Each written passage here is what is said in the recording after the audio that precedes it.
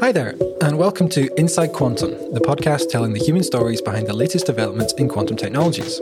I'm Dr. Stephen Thompson, and as usual, I'll be your host for this episode. In previous episodes, we've talked a bit about quantum computing, the theories that underlie it, and some of the hardware on which it might be implemented on. But there's more to quantum technologies than just building a slightly different type of computer. Cutting-edge developments in machine learning and artificial neural networks could lead to a dramatic leap forward in our ability to simulate and understand quantum matter. Today's guest is working on implementing neural networks in quantum technologies. It's a pleasure to welcome Dr. Stefanie Czischek, an assistant professor at the University of Ottawa. Hi, Stefanie, and thank you for joining us today. Yeah, hi there. Thank you very much for inviting me. I'm very glad. It's a great pleasure to be here today. So before we get on to neural networks and the topic of your research, let's first talk a bit about your journey to this point. And let's start at the beginning. What is it that first got you interested in quantum physics? Yeah, that's a really interesting question. And I actually just got this question last week from my students during my first lecture. And I realized that, it's really hard to answer for me. I don't think there was really one point that got me interested into quantum physics. So just after high school, I decided I wanted to study physics, and I started doing my bachelor in Heidelberg in Germany. And I really liked it. And so I continued with my master, and I found a really nice project for my master thesis, which was about numerically simulating quantum systems or quantum antibody systems out of equilibrium. And this got me really interested. I really liked this topic. And so I decided to continue with a PhD, where then I started to also add artificial intelligence to this topic. And this was really the point that got me excited about this field, and where I really saw, okay, I want to study this in more detail. So was it during your PhD then that you decided that this was the career for you, something that you wanted to keep doing long term, not just as part of university, but as part of a job? Yeah, so during my PhD, I definitely realized that I would love to stay in the field of artificial intelligence. And ideally, I would like to combine it with quantum physics. So I really like this application of artificial intelligence in the field of quantum physics. At this point, I didn't really plan for an academic career for my future. So during my PhD, I still thought, well, after my PhD, I will just go to industry and do some research job. But then in the end, everything went different. Everything worked out, and I'm still in academia. So normally I ask people, if you weren't doing your current job, what is it you would be doing? I guess you mentioned there industry. What kind of industrial opportunities were you interested in? That's a great question. I have to admit that I didn't look into it in detail. I basically looked at different companies, for example, car companies who are working on using artificial intelligence to develop self-driving cars, or different software companies who are trying to implement artificial intelligence. And they have pretty huge research departments there as well. So I started looking in this direction, and I probably would have ended up there. Yeah. So if you'd gone into industry, you would probably have left the quantum physics side of things behind and gone fully down the AI machine learning kind of route. I think so, yes. Just because, especially in Germany, it would have been much easier to find a job without the quantum part, but only with the AI part.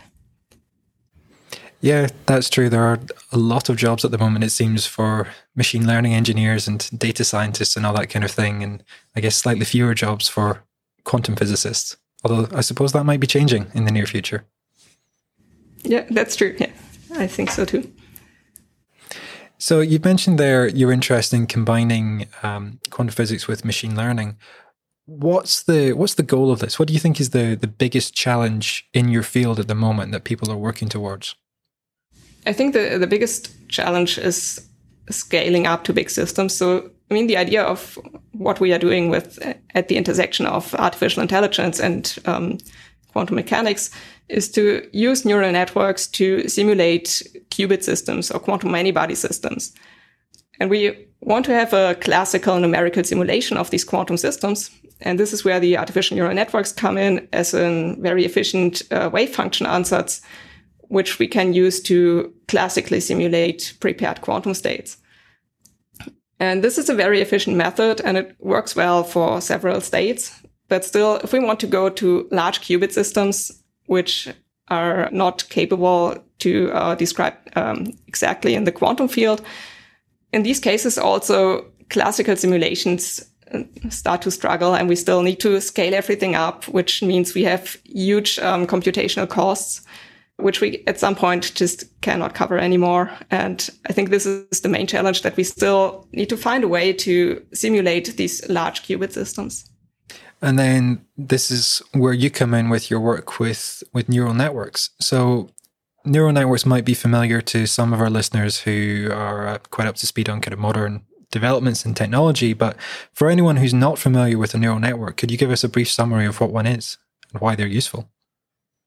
So neural networks, I mean, we know that they appear in various different fields nowadays. We use them pretty much every day in our phones or in the cars or wherever. So the idea is like a very standard example of an application for artificial neural networks is the classification of an image. So the basic example is you give the neural network an image and it tells you whether there's a cat or a dog or a rat or whatever in the image. So some kind of animal. This is also, of course, used for self-driving cars. So you want to know whether there's like a speed sign in the image of a camera or something like this. And like these classification tests, you can use in the field of quantum mechanics. So this is something we did recently, where we used this to detect transition lines in an experimentally measured diagram or a phase diagram to automatically tune a quantum dot experiment. So this is one approach where neural networks can help to advance quantum mechanics. So you can use them to automatically tune experimental setups and you reduce the amount of human interaction. Another approach is to use neural networks kind of as dreaming devices. So there are neural networks which are called generative neural networks, and you can train them to encode a probability distribution. And then they can dream, meaning they can produce samples or data following this probability distribution. And this is where we use it to simulate many quantum many-body systems, where we try to train our network to encode a probability distribution describing a quantum state.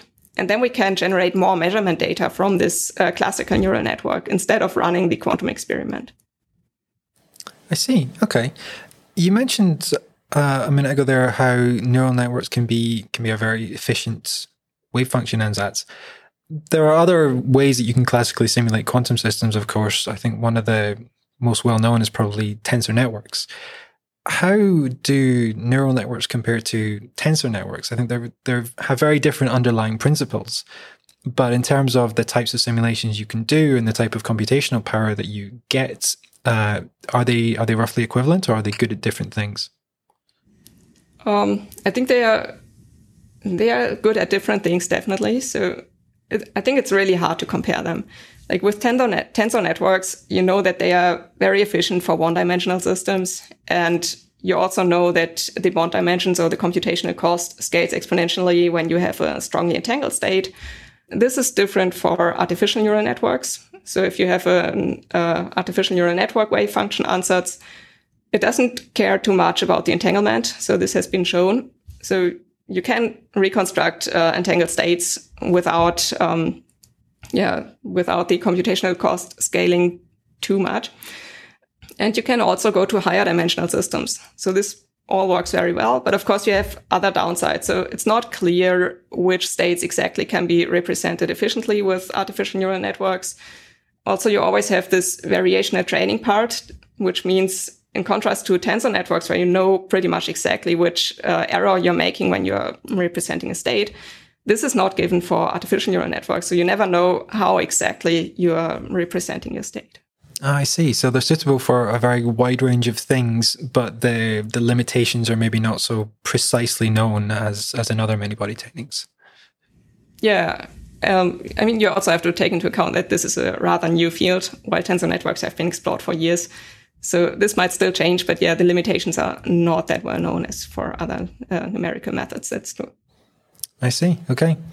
And as I mentioned a minute ago, I think a lot of listeners might be quite familiar with ideas of neural networks, machine learning, and similar concepts. They've become a huge part of our lives and a huge part of modern technology over the last few years.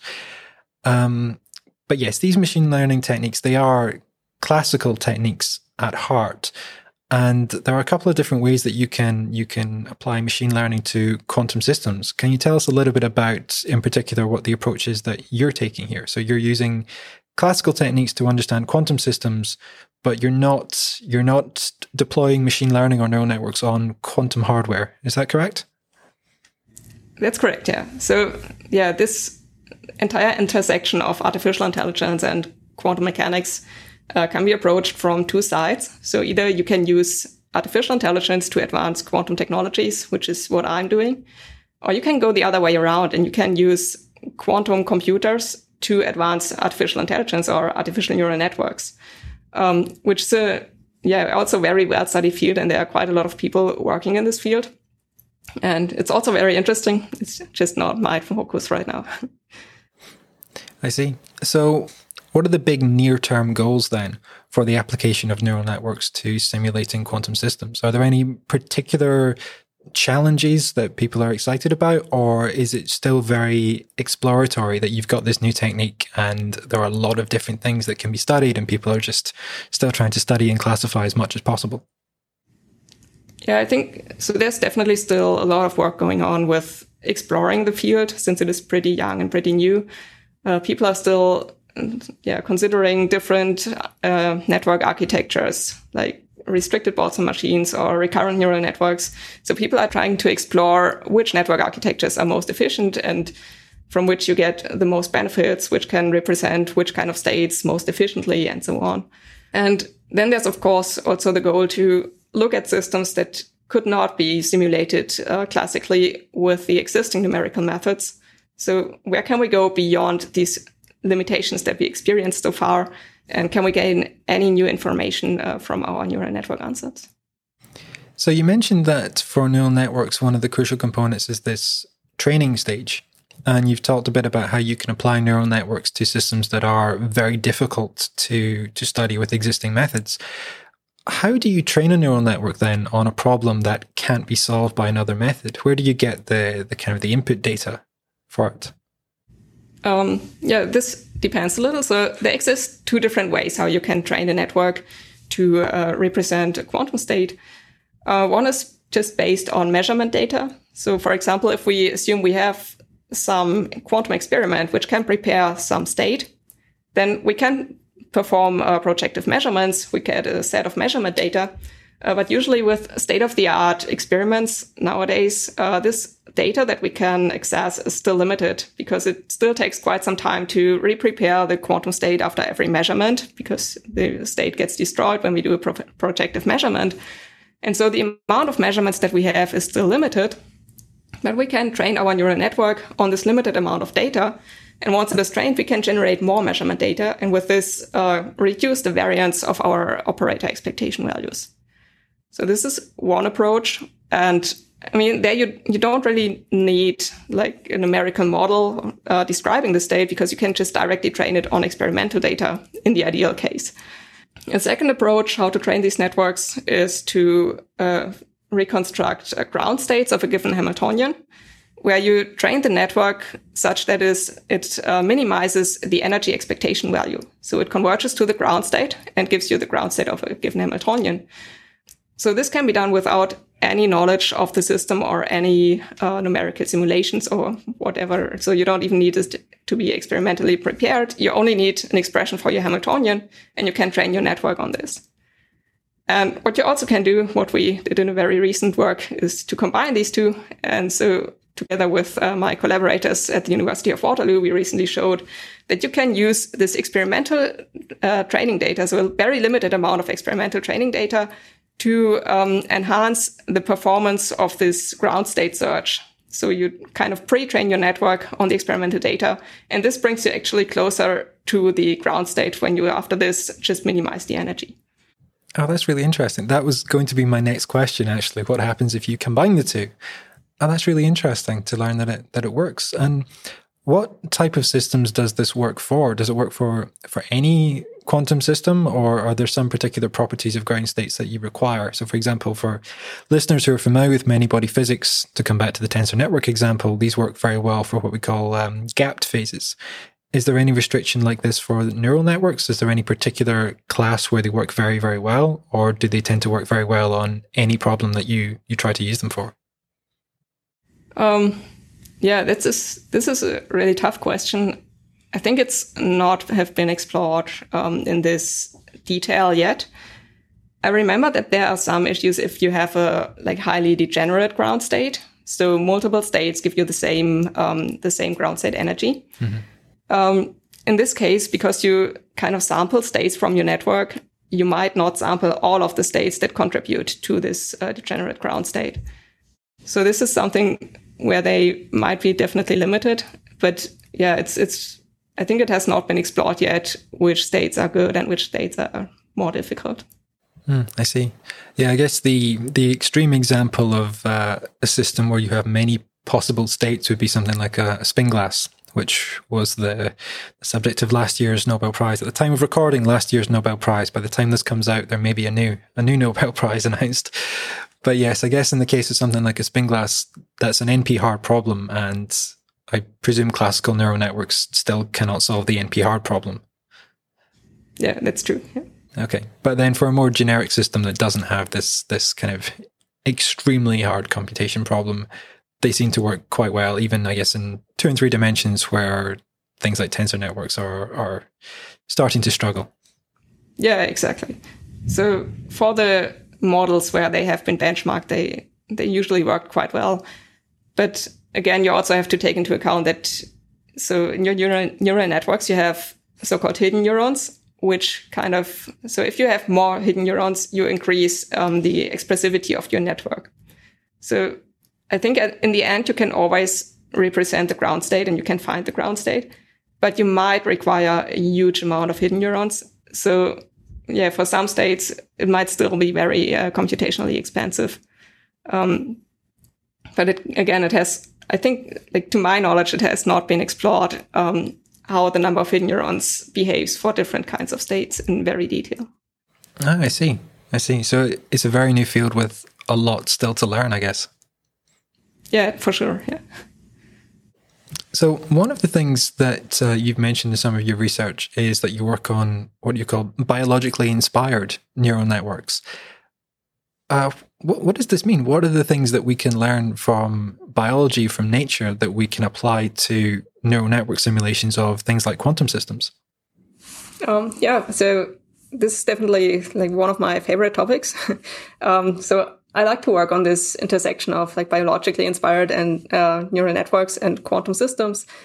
And the motivation behind this is that if we look at our artificial neural networks that we all know pretty well now, then as the name suggests, initially they were inspired by the biological brain, but over the time they have evolved pretty far away from the brain.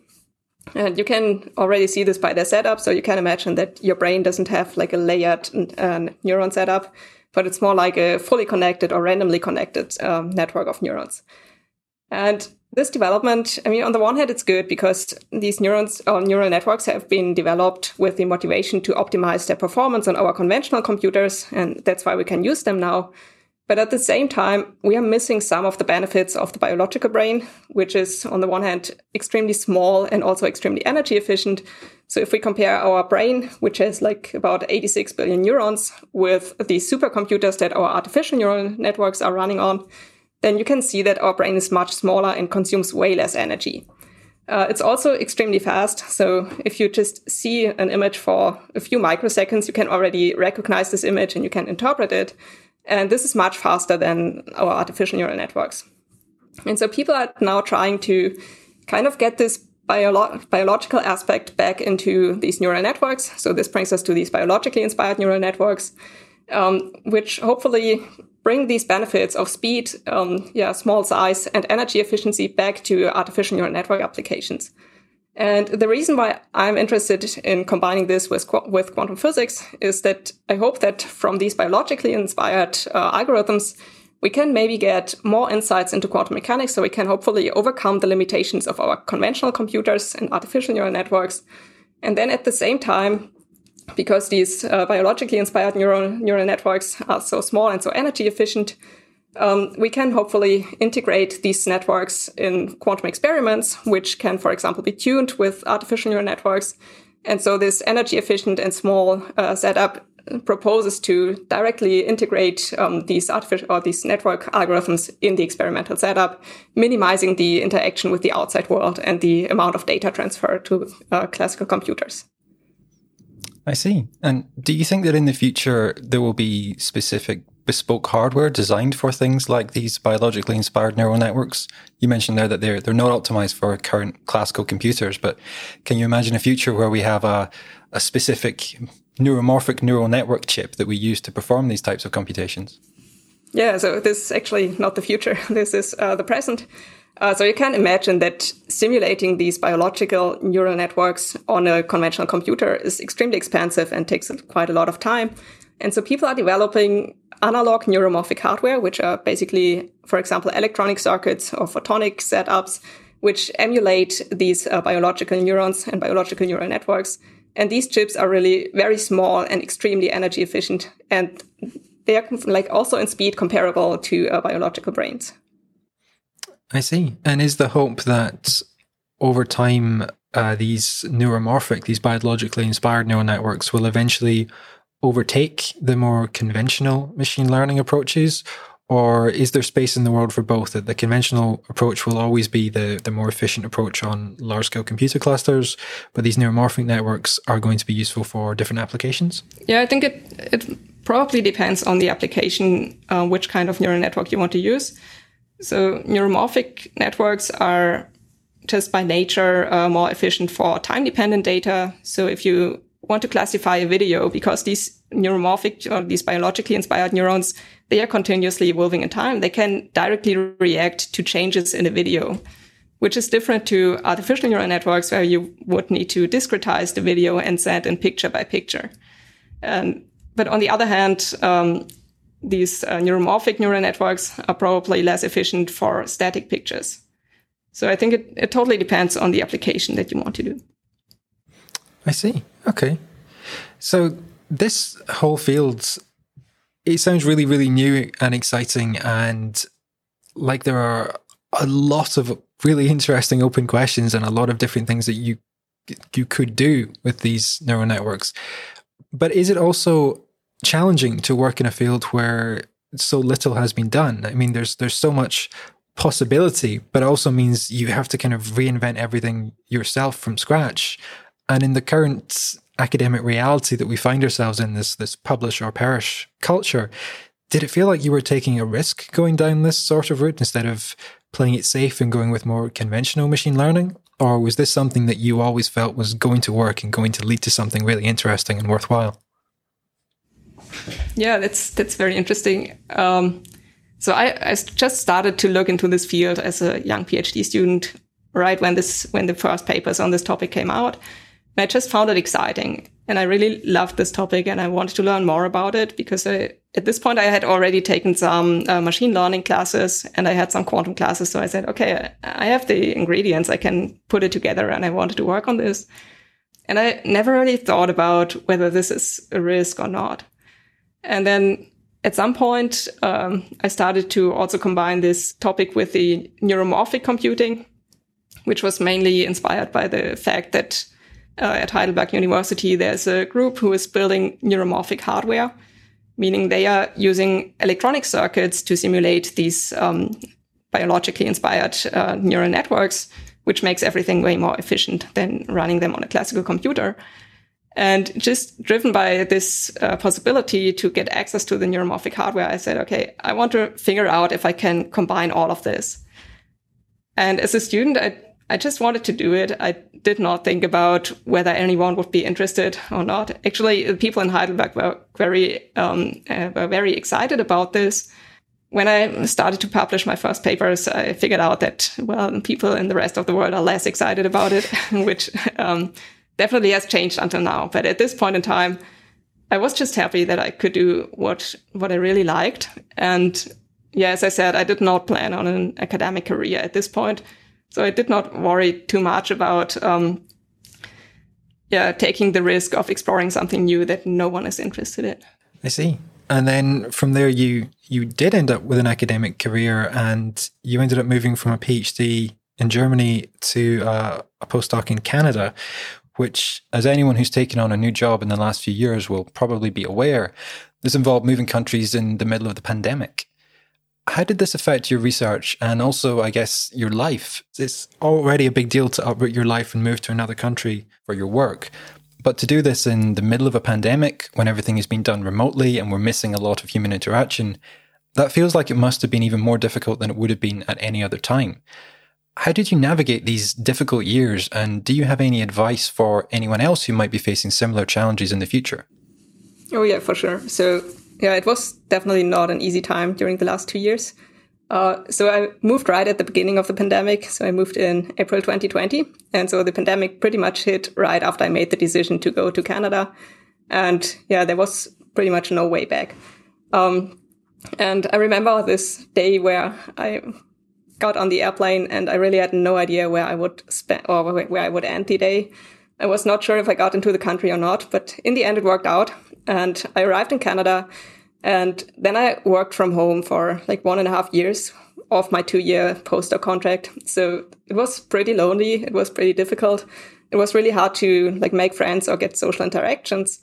But I think on the other hand, this was also very helpful for my research because I didn't really have anything to do. So I spent a lot of time working. And on the one hand, this brought my research further, but also, it helped me a lot to stay active, and I just try to look forward. And this is really what I could recommend to people. Try to always look forward and keep on going. And at some point, things will get better. And what also helped me quite a lot is that I started to reach out to my new teammates, and I asked them to meet for virtual coffees. And so we just both sat in front of our computer and chatted for like half an hour. And this was something which was pretty difficult for me at this time because I was not used to doing this. But in the end, it really turned out well, and it helped me a lot to just get connected to the other people. And then also my teammates, which were all the students and postdocs in the Perimeter Institute Quantum Intelligence Lab, or the PICL in short, they are really an amazing team with a really great spirit, and they gave me a very warm welcome. And this made things much easier for me. And so what I learned from this, and I really hope that, especially now where I'm a professor myself, I really hope that I never forget this lesson that I learned, because it's really important that you care about the well-being of not only your peers, but also your trainees in the team. And this makes things just so much better for everyone if you yourself care about everyone. I think video calls being so common and so easy is probably one of the legacies of the last few years that I hope will stay with us, and a lesson that we'll learn, because yes, it does make collaborating with people at a distance much easier. Also, it means that we can all work a bit more remotely and a bit more flexibly and so on. And it means we can conduct podcast interviews on different continents without too much trouble. So yes, that's something that I think, I hope video calls remain a common feature in academia, because it has opened up a kind of a whole new dynamic that wasn't really there before the pandemic. So it's great that we're back to mostly in-person conferences and mostly working in the office again. But I hope that we still keep a video call component to things like hybrid conferences, and just the ability to have a chat with someone when you see an interesting paper, and just have some interesting discussions that you probably wouldn't have in any other way. Yeah, I totally agree that video calls are a great thing, and I love being back to in-person meetings and conferences. But it's still great to have this opportunity. So, for example, this term I'm teaching at the university, so I cannot travel to conferences, but I can still participate with talks at conferences, because now most of them are hybrid, and I think this is something we should definitely keep for the future.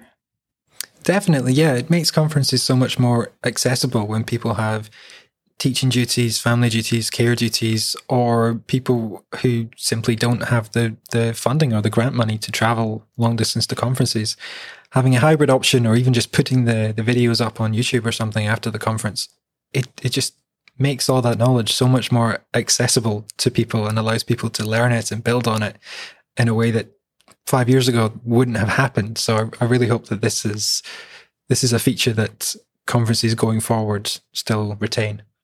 So you've also recently started a new position as assistant professor. It seems like the pandemic years have not slowed you down any. You've been extremely productive in the last few years and have started an assistant professorship. Do you have any advice for any other early career researchers who might be at a similar kind of threshold, looking to try and get their first foot on the ladder and get an assistant professor type job? You know, it's so hard to get these jobs. What's the secret? I think the true secret is just having a lot of luck, being very lucky. It's definitely, like, for myself, I've never been very convinced of myself, I have to admit. I didn't even think about applying for an assistant professor position because I thought, well, I'm way too young. I'm not good enough for this. And at some point, luckily, people pushed me in the direction to apply for these positions. And so I started this and I thought, oh, well, I can give it a try. I can see how it works out. And in the end, it did work out. But what I learned from this is that I've just been very lucky that the University of Ottawa was just looking for someone in pretty much exactly my field at the time that I was looking for a position. And then also, I was pretty restricted because for me, it was always very important that my partner or my husband moves with me to the place where I go. So I would never go somewhere alone. And so, my husband actually wanted to stay in Canada. And I said, okay, then I will look for positions in Canada. And it worked out. And I think I was just really lucky. And of course, you need the skills to become an assistant professor. But during my career, I have met so many of my peers who definitely have the skills, but they are struggling with finding a position. And I think at this point, it's really just being lucky, having the chance to get a position in your field at the time that you're looking for it. And there's not much I can do. And I think the only advice I can give, which, it's probably just easy to say for me now, but it's not that easy to realize it, is to just not being dragged down by not getting or not finding a position, by having a hard time finding a position, because it really involves so much luck that it's not your fault. It's just the situation. So maybe you have to wait a couple of years until the moment that the position that is made for you comes up. I think there will probably be a large part of our audience who can relate to that and who probably feel quite relieved to hear that advice. So there's one question that I like to ask every single guest on this show, which is that historically speaking, physics has been a very male-dominated research field. It's been very dominated by white cisgender men in general for a very long time. It feels like things are improving. It feels like things are getting better, albeit not quite quickly enough. So I wanted to ask two questions. The first is, in your experience, have you seen things change at all over the course of your career? And also, have you noticed different attitudes towards discrimination and equality in the different countries in which you've worked? Yes. So, I mean, as a woman in physics, this has always been an important topic to me. I've definitely experienced that the field is still very male-dominated. I also experienced that EDI, so equity, diversity, and inclusion, is a much more important topic, or it's just more present topic here in Canada or North America in general than it is in Germany. So I definitely noticed over the last years that I was made more aware of this topic during the last years.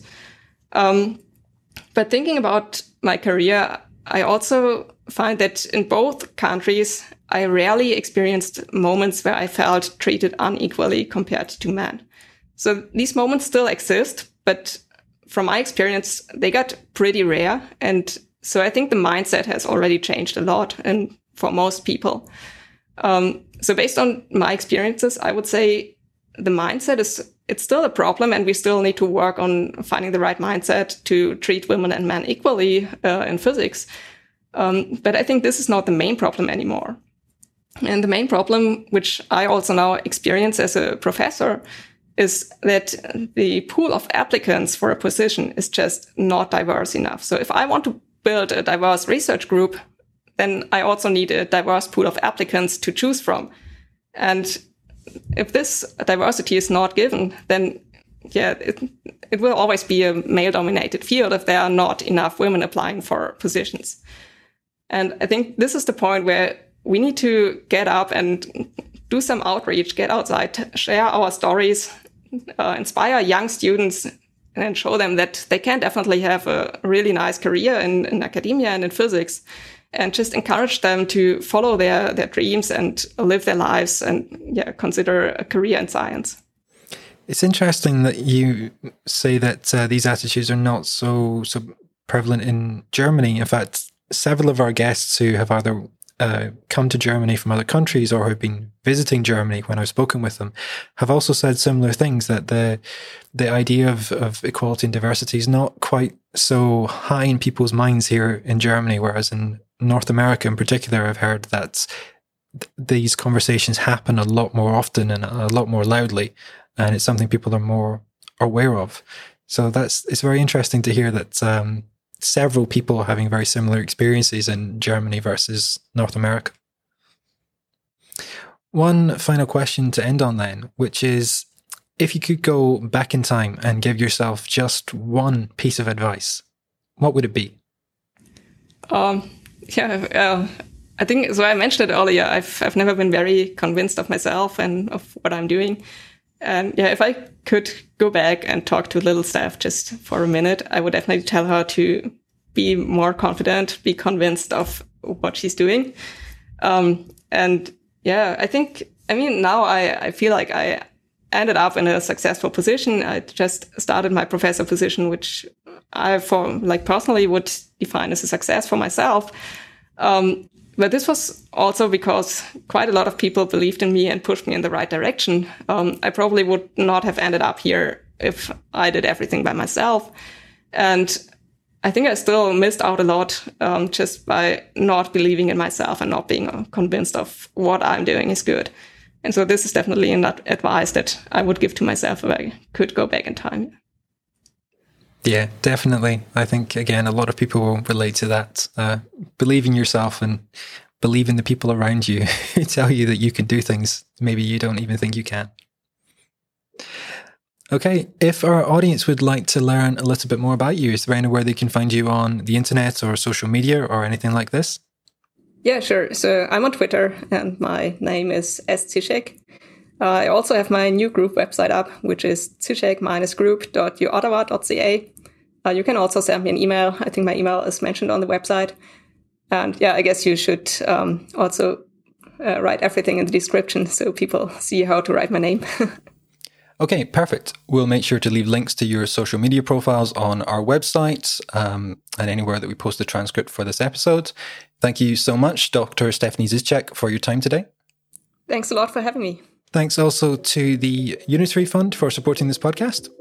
If you've enjoyed today's episode, please consider liking, sharing, and subscribing wherever you like to listen to your podcasts. It really helps us to get our guest stories out to as wide an audience as possible. I hope you'll join us again for our next episode. And until then, this has been Inside Quantum. I've been Dr. Stephen Thompson, and thank you very much for listening. Goodbye.